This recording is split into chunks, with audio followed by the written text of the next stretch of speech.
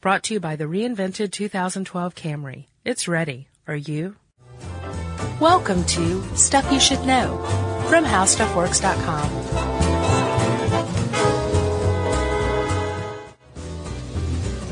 Hey, and welcome to the podcast. I haven't said that in a long time, and I said it just like P.F. Tompkins for some reason. Oh, yeah? Yeah, that's kind of how he would say it. But you're not wearing a vest and bow tie.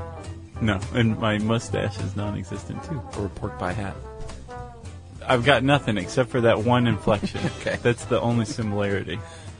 So Josh is in a great mood because it's Friday. Yeah. And we're actually, not like we aren't usually pleased to be here, but we haven't done this in 2 weeks because we've been doing other stuff and we stacked up, recordings, and it's a genuine pleasure to be back in here doing this. It is. Like, I feel like I could do this with my eyes closed. Yeah, try it. Start no. podcasting. I can't see my notes. Okay.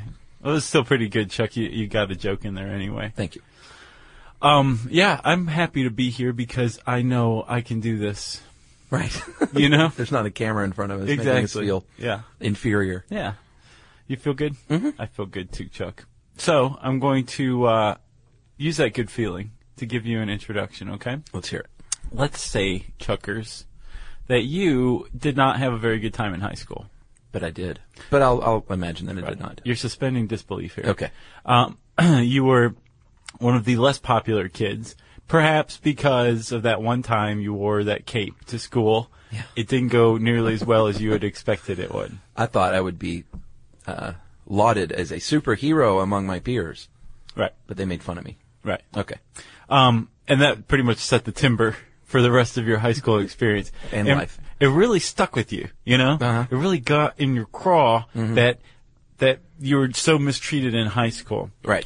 And you had a couple of friends, Kevin and Jim, and they had similar experiences, and you guys are now in your 30s or 40s, you've got a little money, and you still are driven by bitter anger. Right. You want vengeance, right? Right. So you're not exactly the type to kill somebody. No. And your idea of revenge is pretty grand. So what you decide to do is to start your own country. Hey, that's a good way to get back at the jerks in high school. Exactly. This is the legal way to do it, right? Okay. All you do is start your own country, and you invite these guys to come visit, and then throw them in prison the moment they get there. Okay. Done. Maybe even put them on a terrorist watch list before they get there, Uh-huh. and not alert your authorities Yeah. of what's going on, and then just sit back and wait for the good times to roll. Right. Okay? All right. Done. There's a couple of problems here. Okay. One, you have no idea how to start your own country. Well, I do in real life because I've read your article, but yeah. Well, that's what I was going to say. We're here to tell you. That's right. So everyone who hears this podcast will know how to start their own country, pretty much. And it's easier than you'd think. In theory, sure. Well, let's talk about it, Chuck. All right. Okay. Well, one way, Josh, that you can do so, and history has shown that it's works, is a larger nation, let's say Great Britain. They used to be into colonizing places all over the world. Yeah, here or there. Lovely places that they like to relax on the beach. Mm-hmm. And they did so. Well, Rhodesia's not exactly on the beach, but I was speaking of like the Virgin Islands. Sure. But they did that. A larger nation colonized a smaller one and changed the name to Rhodesia and said, this is a new country. Yes, you are now Rhodesians. Yep. And if you don't like it, we've got guns here. And that is one way to do it. And then there's the opposite way to do it. Uh-huh. You could be a Rhodesian and be like, you know what? We have guns now, too. Right. Or Zimbabwe. And now this place is called Zimbabwe. Yeah. Yeah. Zulu. Yeah. And then there's, let's see, the kind of secession where you go buy an island. Yeah. And basically say, okay, this island is now its own thing. Yeah. I think, didn't Marlon Brando own his own island? Yeah. I don't think he tried to make it his own country, although he may have. There are a significant number of islands for sale in the world. Really? Yep. They're pretty small, though, huh? Or I guess they range. I mean, they're small enough, or they're big enough. Right. The problem is getting electricity. That's the big problem, I think. Yeah. Although if I was going to buy an island, I would try and keep it off grid, or do the solar thing or Did you something really? like that. Sure, yeah. Heck yeah. Oh man, I'd deck my island out. Well, I'd want mine decked out though, but you can still deck it out with solar panels and. Like the Swiss Family Robinson or something? Yeah. Okay. That's just how I roll.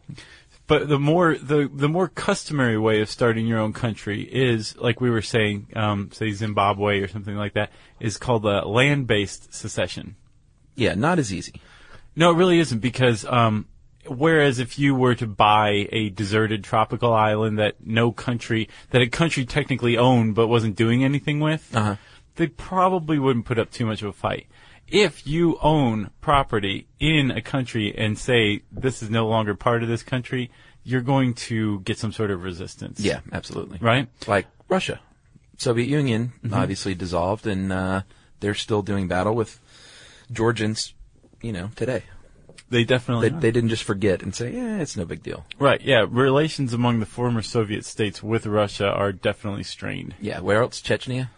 Yeah, Chechen rebels are not the most happy people around. Right. Yeah. And they will kill children, they've shown, to secede. Oh, yeah? Yeah. Secessions are bloody and horrible. Oh, were they the school? Uh-huh. Oh, yeah. Okay. What was it, the SWAT podcast? Yeah, I think so. Let's see, what else? Oh, Yugoslavia. Yeah. That's another really good example, too. There's a guy named Joseph Tito, right? Not Tito Jackson. No. Okay. Or Tito's Handmade Vodka. Okay. Tito was this guy who was a brutal, iron-fisted dictator.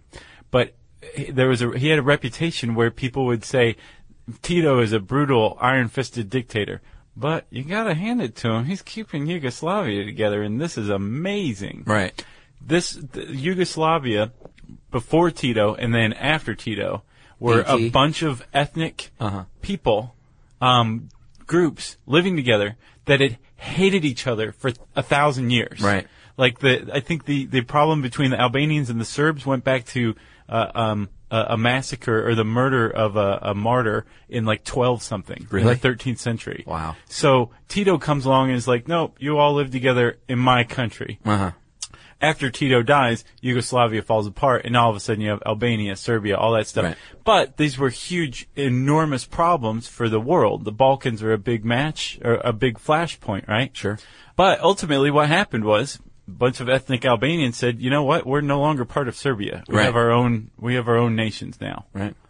That's one way to do it. That's land-based secession, and like we said, it's usually kind of bloody, right? That's right. But there are a few steps that Albanians took, that Serbs eventually took, and that other people have taken that are basically like a 4-part means of becoming an independent nation. Yeah.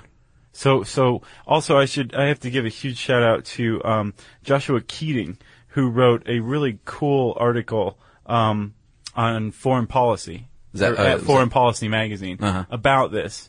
That formed the basis of this article. It's just way better. His is way better. Oh, really? No, mine is way better than the editor at Foreign Policy magazine. Exactly. Well, so 3 things, Josh, and we're going to talk about the 4 steps, but 3 things that generally give you a leg up if you want to form a new country is a population of, I would guess, like-minded folks. Not just a population, a permanent population. Like, this is these people's homeland, or this is where they live, this is where they farm. Right. Not, they're on vacation here, let's get a country going, huh? Yeah, exactly. Government and land. That'll really give you a leg up if you've got those 3 things. It's a good starter kit. And there's a 4th one that's not necessarily, those 3 are internationally recognized as, yes, if you have those 3 things, then you're on your way to forming a country. Was the 4th currency? The 4th is that government has to be able to communicate with the outside world. Oh. And then that came out of a treaty in 1933 in Montevideo, where the U.S. said, okay, we'll leave Latin America alone. You guys are your own sovereign nations now. Right. We'll just undermine you covertly rather than overtly. Right. And that's kind of disputed. I think the United States recognizes it still, but other countries don't necessarily see that as criteria for nationhood. Well, it's tricky, and we'll see here in a minute when we start talking about the awesomely funny and wacky Sealand. I can't wait. Being recognized, it's some people recognize certain things, and some people say you're a sovereign nation, and then or an independent. It's very formal and informal whether or not you're recognized or not And I can't really tell when you're a legitimate country anymore. No, really, the only way there isn't. If another recognized country recognizes you as a country? Even that doesn't necessarily mean anything, because take Taiwan. Mm-hmm. Taiwan used to be a recognized country, part of the UN, and then in 1971, Nixon threw it to the dogs as an olive branch to China, and Taiwan hasn't been part of the UN since then. Are they trying to be? Yes. Really? Every and couple of years vetoed? they petitioned to come back into the UN, not even come in the first time, to come back. Right. They got booted out because Nixon was like, yeah, the U.S. isn't backing you any longer. We got our formally. little empty chair there with our little placard. I see it right there with the microphone. Exactly. There's a little earpiece interpreter. It has like a cobweb dust on it. Please. But yeah, so Taiwan is a sovereign nation as far as it's concerned, as far as many other nations are concerned, but it's not officially recognized by other countries. Right. And, Well, very big, important one. Yeah, in UN protection, that's big, because that means that your former country, if you're all of a sudden recognized by the UN, can't roll in there and take you back by force, at least per the UN's rules. They can't. They're not supposed to, no. Because once you do that, that's war, and there's... first, I should say, once you've completed step 2, which is declare independence. Right. You got to write your own Declaration of Independence. Right. And then once you write your own Declaration of Independence... Send it to the important people that need to see that, I guess. Right. Well, the country that you're seceding from. Well, sure. They'd be first on the list. Sure. And then if you can get recognized, then you're a sovereign nation basically on the international stage, and that's an act of war, an unprovoked act of aggression on par with Pearl Harbor or 9/11 or whatever. Sure. And I think that what you mentioned, Kosovo and Montenegro, as being on the winning side of those laws that kept them protected from Serbia. Yeah. So that's because the U.S. recognized Kosovo As on the day it declared independence. George Bush was like, "Hey, we're going to recognize you as a sovereign nation," and they were like, "What?" And He said, like, Kosovo, we recognize you. Yeah, right. And the reason why Keating points out that back in the day during the Cold War, it used to be that all you had to do was say, "I'm anti-Soviet," and the U.S. would recognize you immediately. Right. Or you could be like, American capitalist pig dogs, and the USSR would be like, "Hey, you're on our team. You're a country." Right. But And they both start printing stamps. right. But with Kosovo in particular, declaring independence, it was kind of like a thumb in the eye to Russia, Right. Because former Soviet state satellite, and so Bush recognizing it was kind of like to the Russians. A what, Josh? What was that? You know what it was. Yes, Josh, and those rules that we're talking about, the UN rules, are a remnant of the Cold War to protect new states that were not yet recognized by one side of the bloc or the other. Right. They hadn't unilaterally yeah. declared And their that's allegiance. BLOC, not New Kids on the Block with a K. Did they spell theirs with a K? Yeah. Oh, yeah. That wouldn't be New Kids on the Block. That would have been a different band. So, that was the first 3 steps, I believe, right? You Yeah. have criteria, declare independence, you petition for UN recognition, and I should also say it's incredibly easy to petition for UN recognition. You It's basically almost send- cute how easy it is. It's almost adorable that you can just write a letter. Tell them, Chuck. Well, you just write a letter to the Secretary General and say, "I would like to be a country." That was a mix of like 8 accents, so Right. don't call me out on that It sounded one. a lot like Vodka? Yes, that's exactly who it sounded like. Thank you very much. So, you just write a letter and getting in, I mean, the letter writing part is easy. That's the big part. And as a matter of fact, as a PSA, we're going to give you the address to send your letter to if you are going to declare your independence. You want to address your letter to Ban Ki-moon, Secretary General, the United Nations, First Avenue at 46th Street, New York, New York, 10017. And all you have to do is say, "Mr. Ban, we would like to be a nation. We have a sedentary population. We have a government. Our government can even talk to people if you're into that kind of thing. Yeah, we got phones. Yeah, and we have a geography. So let us in, huh?" Chuck, also to be accepted into the UN, You need recognition by a 2/3 vote. Okay. And a 2/3 majority says that you're a, quote, peace-loving state that can carry out the duties of the UN Charter. That means you are in. Yes, but that can be easily vetoed by member nations. And like you pointed out in the article, I guess it's you want to make friends with the big players in the UN and get them on your side. That would definitely help. Yeah. There's neutral countries are always like, sure, well, we're neutral, whatever you want to do, pal. Right. They don't carry much weight, though. No, not nearly as much as, the you could basically call them bully countries. Yeah. Countries that have the economic and military might to push everybody else around. Right. Make decisions for the rest of the world. So if you can get recognized and get in bed with one of those guys, your nation's going to start to thrive. Another way to get your nation to thrive is to attract foreign investors. Yeah. You pointed out natural resources. If you happen to have an island like, it's a big one. Let's say the Waponi Woos had Boobaroo, if you remember. I don't remember that. Boobaroo was this mineral, I believe, that the Waponis had. Mm-hmm. I remember he wanted their island. That was the whole point. He wanted it for Boobaroo because it helped out with whatever his business was. Lloyd Bridges, of course, we're talking about. He was so great. The late, great Lloyd Bridges. I liked his little stint on Seinfeld toward the end of his life. Man, that was so good. He just came out of nowhere. Because he was the father of the old trainer, right? He was the trainer, and then his son would drive the car, right? While he was turned around shouting out of a bullhorn at Jerry. But wasn't there even an older? Wasn't his father also? His son was an old man. Okay, that's and what he it was the older man. Yeah. Anyway, we were talking about Joe versus the Volcano, obviously, which we've mentioned before, and in that movie, he wanted the mineral rights to this imaginary element or mineral, and that's a good way to get sovereignty is to attract, I guess, a wealthy entrepreneur and say, hey, I've got some awesome sand on this island. Right. You've got that. You can also create currency and back it with said mineral or natural resource. Yeah. Like this is $8 gas bucks. Yeah. If you have natural gas. What's this Nevada thing? There's a guy who, what's the name of the place? The Republic of Mollassia. Okay. There's a guy in Nevada who owns a parcel of arid land that no one else wants in Nevada, and he has declared it a republic. Really? It will never, ever get recognized internationally because it's in the United States. Yeah. Right? Mm-hmm. And that's a perfect example, Chuck, of what international recognition is like.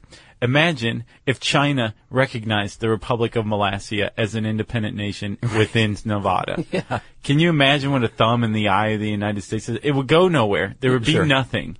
What are the Chinese aren't going to arm this guy. Right. Right? So, that's what is going on. I mean, think about this. American Indian tribes, Native American tribes have petitioned for independence, and they can't get it. This guy in Mollassia is never going to get it. Yeah, and they were here long before that guy. Now, imagine if this were serious, and there were really huge mineral rights at stake. Yeah. These people were accepting arms. They were warring with somebody that could pull you into a war. Sure. Then it starts to get a little more nerve-wracking, but the thing's the exact same. Yeah. People recognize nations just to tick off other nations. Right. To embroil other nations in war or problems or to scoff at it. It's basically like pushing another popular kid into a locker. That's like recognizing a new nation. Right. That's often accompanied to it. And then shutting the locker. Yeah. What does the guy in Nevada back his currency? Does he have currency or just... He backs it with chocolate chip cookie dough.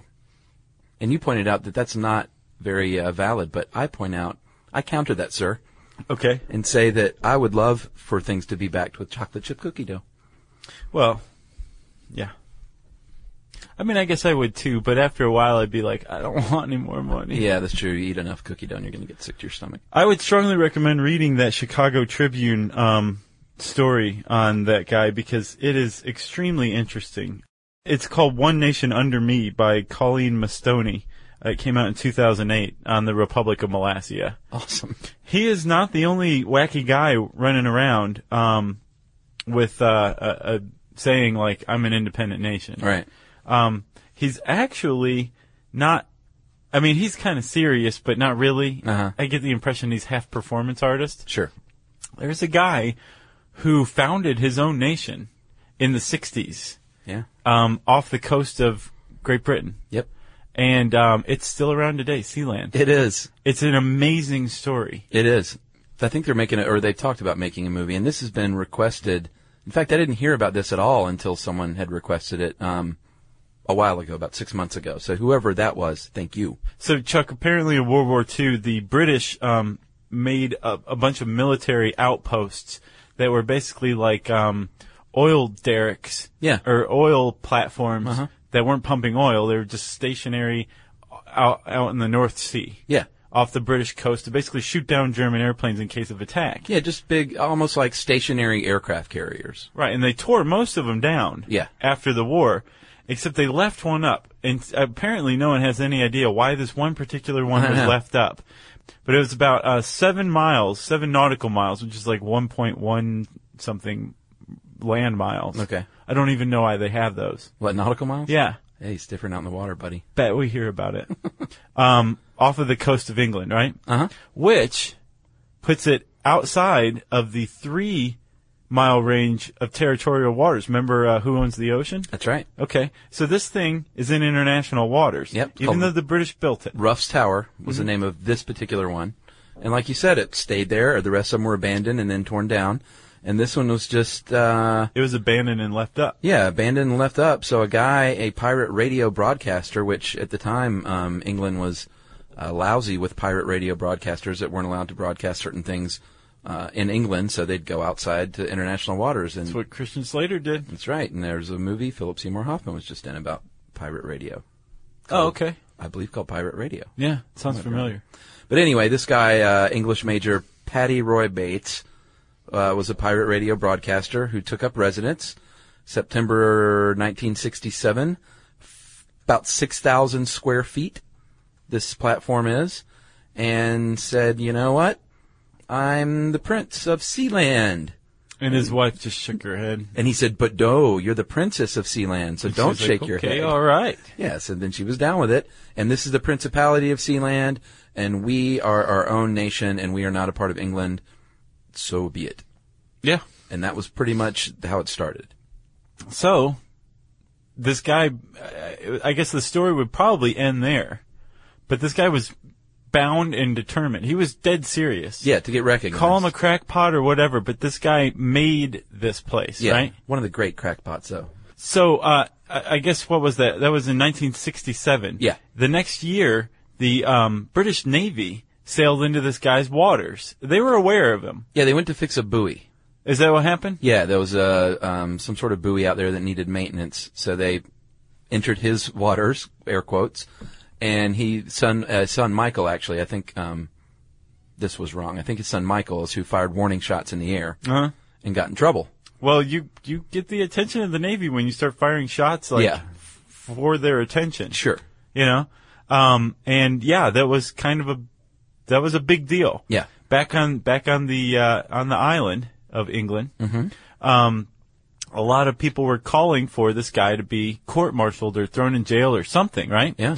So a case was brought against him in the House of Commons, or in the Common Court. Right. Right? A lawsuit, basically. And the court ruled, we can't do anything. This is not within our jurisdiction. Yeah. It's not within English jurisdiction. And they went, sweet. And through that ruling, it was recognized and documented that this guy had a de facto sovereign nation. That's right.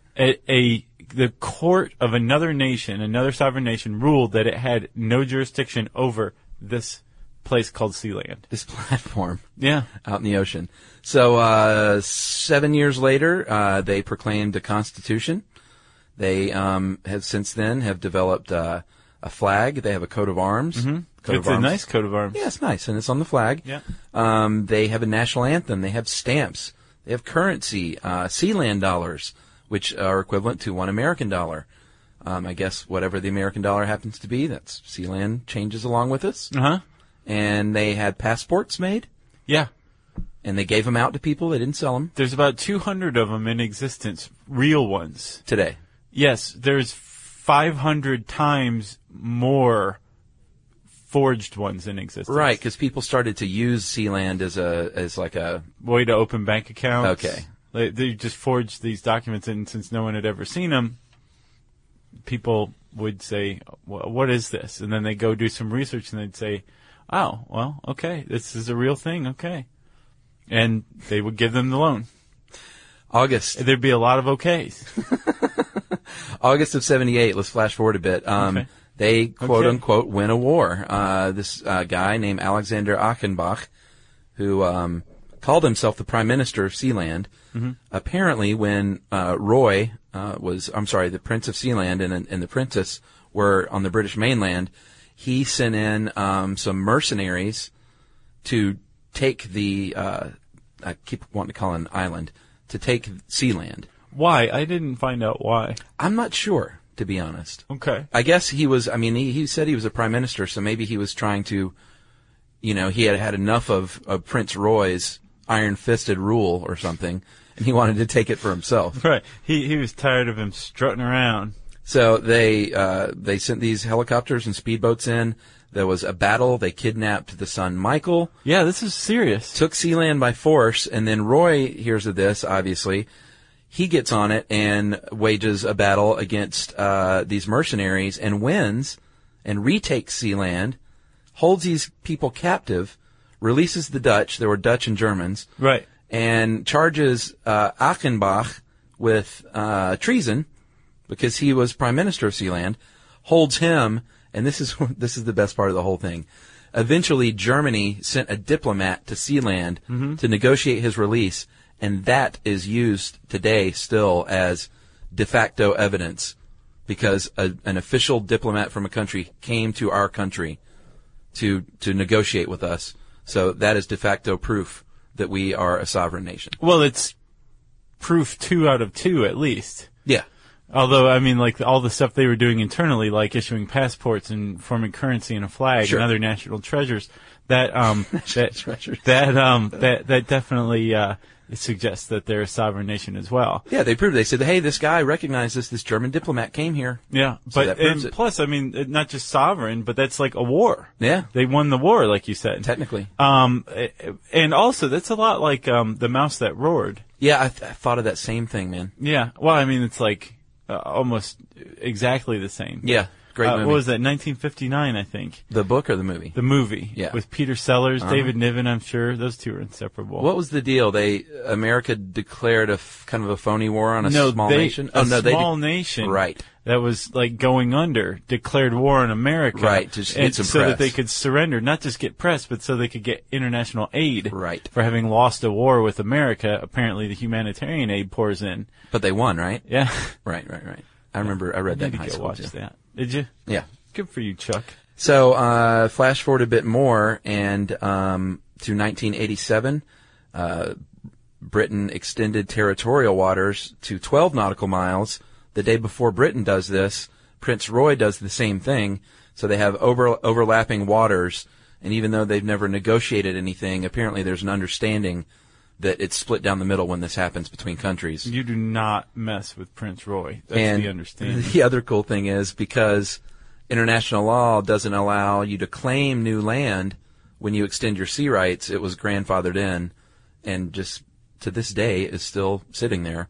Well, speaking of to this day, after like 40 years, Prince Roy's like, I'm done. I did it. He's got to be old. He is old. I think he tried to give it to his son. Son was like, "Nah." So Prince Roy is trying to sell it. Michael's in London. He's like, "Yeah." It experienced a revival with some investment from Haven Co. Limited, which basically says, "Hey, we have internet servers on this island, and they're in a sovereign nation, which means they can't be shut down except by attack." Right. And that attracted a lot of people who like Pirate Bay. Sure. Rogue BitTorrent sites mirror their stuff on these servers. Gotcha. It's a lot like the internet's version of offshore bank accounts in the Caymans. Gotcha. So did they sell it? The Pirate Bay was looking at buying it, I think, in 2007, but it fell through. As far as I know, you could conceivably buy Sealand today. Well, Pirate Bay was going to buy it, but they found out there was no hardwood floors under the carpet, so they said, nah, Yeah. no thanks. Or they were rotted. Right. Yeah. So that's Sealand, eh? Yeah, and it's still going strong. They claim de facto recognition still to this day. Oh, yeah. Well, it's a sovereign country. Yeah. Dude, if Britain's like, we can't mess with you, and they won a war with Germany. Right. Okay. And he didn't pay into the health system. Britain said, all right, you don't have to pay into the health system. Yeah. But don't call us when you get sick. Yeah. Probably. So that's what's considered a micronation, although I realize there are also other micronations that exist only on the web. Right. We need to do one on those, I think. Have we not? All right. It's on the list. All right. You should go do a little more research on this on howstuffworks.com. You should probably check out How Do I Start My Own Country, for starters. There's some good links in that article, too. We mentioned Who Owns the Oceans. You need to know that. Mm-hmm. And then How Currency Works is probably a good one to brush up on as well, right? Yeah. Go read The Mouse That Roared, or watch it. Yeah, do that, too. You can find all that by using the Dapper search bar at howstuffworks.com, right? Mm-hmm. I said Dapper, so that triggers listener mail today. That's right. Josh, this is another update from Sarah, the amazing fan. Oh, hey, Sarah. We get these usually around her birthday. Mm-hmm. And she gets maudlin. As everybody knows, we have been Nostalgic. keeping up with Sarah since she was 11, the amazing 11-year-old fan, and Sarah's about to turn 14. Wow. Growing up not right before our eyes, but right before our ears. And she just writes the best emails. So this is from Sarah. Dear Chuck, Josh, Jerry, Frank the Chair, handy-dandy microphones, and last but not least, the Last Chance Garage hat. Wow. She wrote into my hat. Wow, what a year. I don't know if y'all have been keeping track. I seriously doubt it, but I can dream, right? But I will be turning 14 in 15 days on the 24th. And I'm not sure when this is coming out, but should be sometime around there. Yeah. Not only is my birthday in 2 weeks, but my 8th grade graduation falls on the day before, meaning that my class trip to Six Flags, by the way, is on my birthday. Yay. Smiley face. Because of the 2.5 hour to 3 hour drive, I'll probably be listening to some epic podcasts on the way. Now to the real topic of this email, I must share my hardcore parkour experience. After I read the blog that Chuckers posted on parkour in the computer lab at school, I went on a parkour rampage. Well, not really a rampage, but I just decided to randomly walk up to things, jump next to them, and say, parkour! When I did a parkour jump next to one of my friends, she goes, do you watch The Office? Apparently there was an episode where some of the characters went on a parkour rampage similar to mine. Yeah, we mentioned that, right? Uh-huh. I decided to look it up and found that it was really hilarious. You may want to start a parkour club right there at howstuffworks.com after you watch we are this. way too fat and old for that. Yeah, we learned that this week. So that's, she says, ha ha ha. Well, See, she knows. Love and Rockets. Sarah, the amazing 13, almost 14-year-old fan. That is awesome. And she made a Daniel Ash reference there at the end with Love and Rockets. Yeah, I don't even know if she meant that, but I think it's an adorable way to sign an email if you're Agreed. 14. Well, it's Sarah. She's adorable all over. Absolutely. Sarah, happy birthday. We're so glad you've been growing up with us. Yep. We appreciate you. Yep. You stay safe parkouring out there. Please do. Have fun at Six Flags. Be careful on the roller coasters. You know they make me nervous. And, well, heck, we'll say happy birthday again to you next year, okay? Absolutely. All right. If you have a flag, if you have a name of a country, if you have any ideas for starting your own country, we want to hear about them. You can post them on our Facebook page. That is Stuff You Should Know, after / after.com, after Facebook, after www, after / after a colon, after a P, after a T, and after an H, right? Do that in reverse order in a URL bar anywhere, and it's going to take you to our Facebook page. You can also reach us on Twitter at SYSK Podcast, and you can send us regular old-fashioned email to stuffpodcast@howstuffworks.com. Be sure to check out our new video podcast, Stuff from the Future. Join How Stuff Works staff as we explore the most promising and perplexing possibilities of tomorrow. Brought to you by the reinvented 2012 Camry. It's ready. Are you?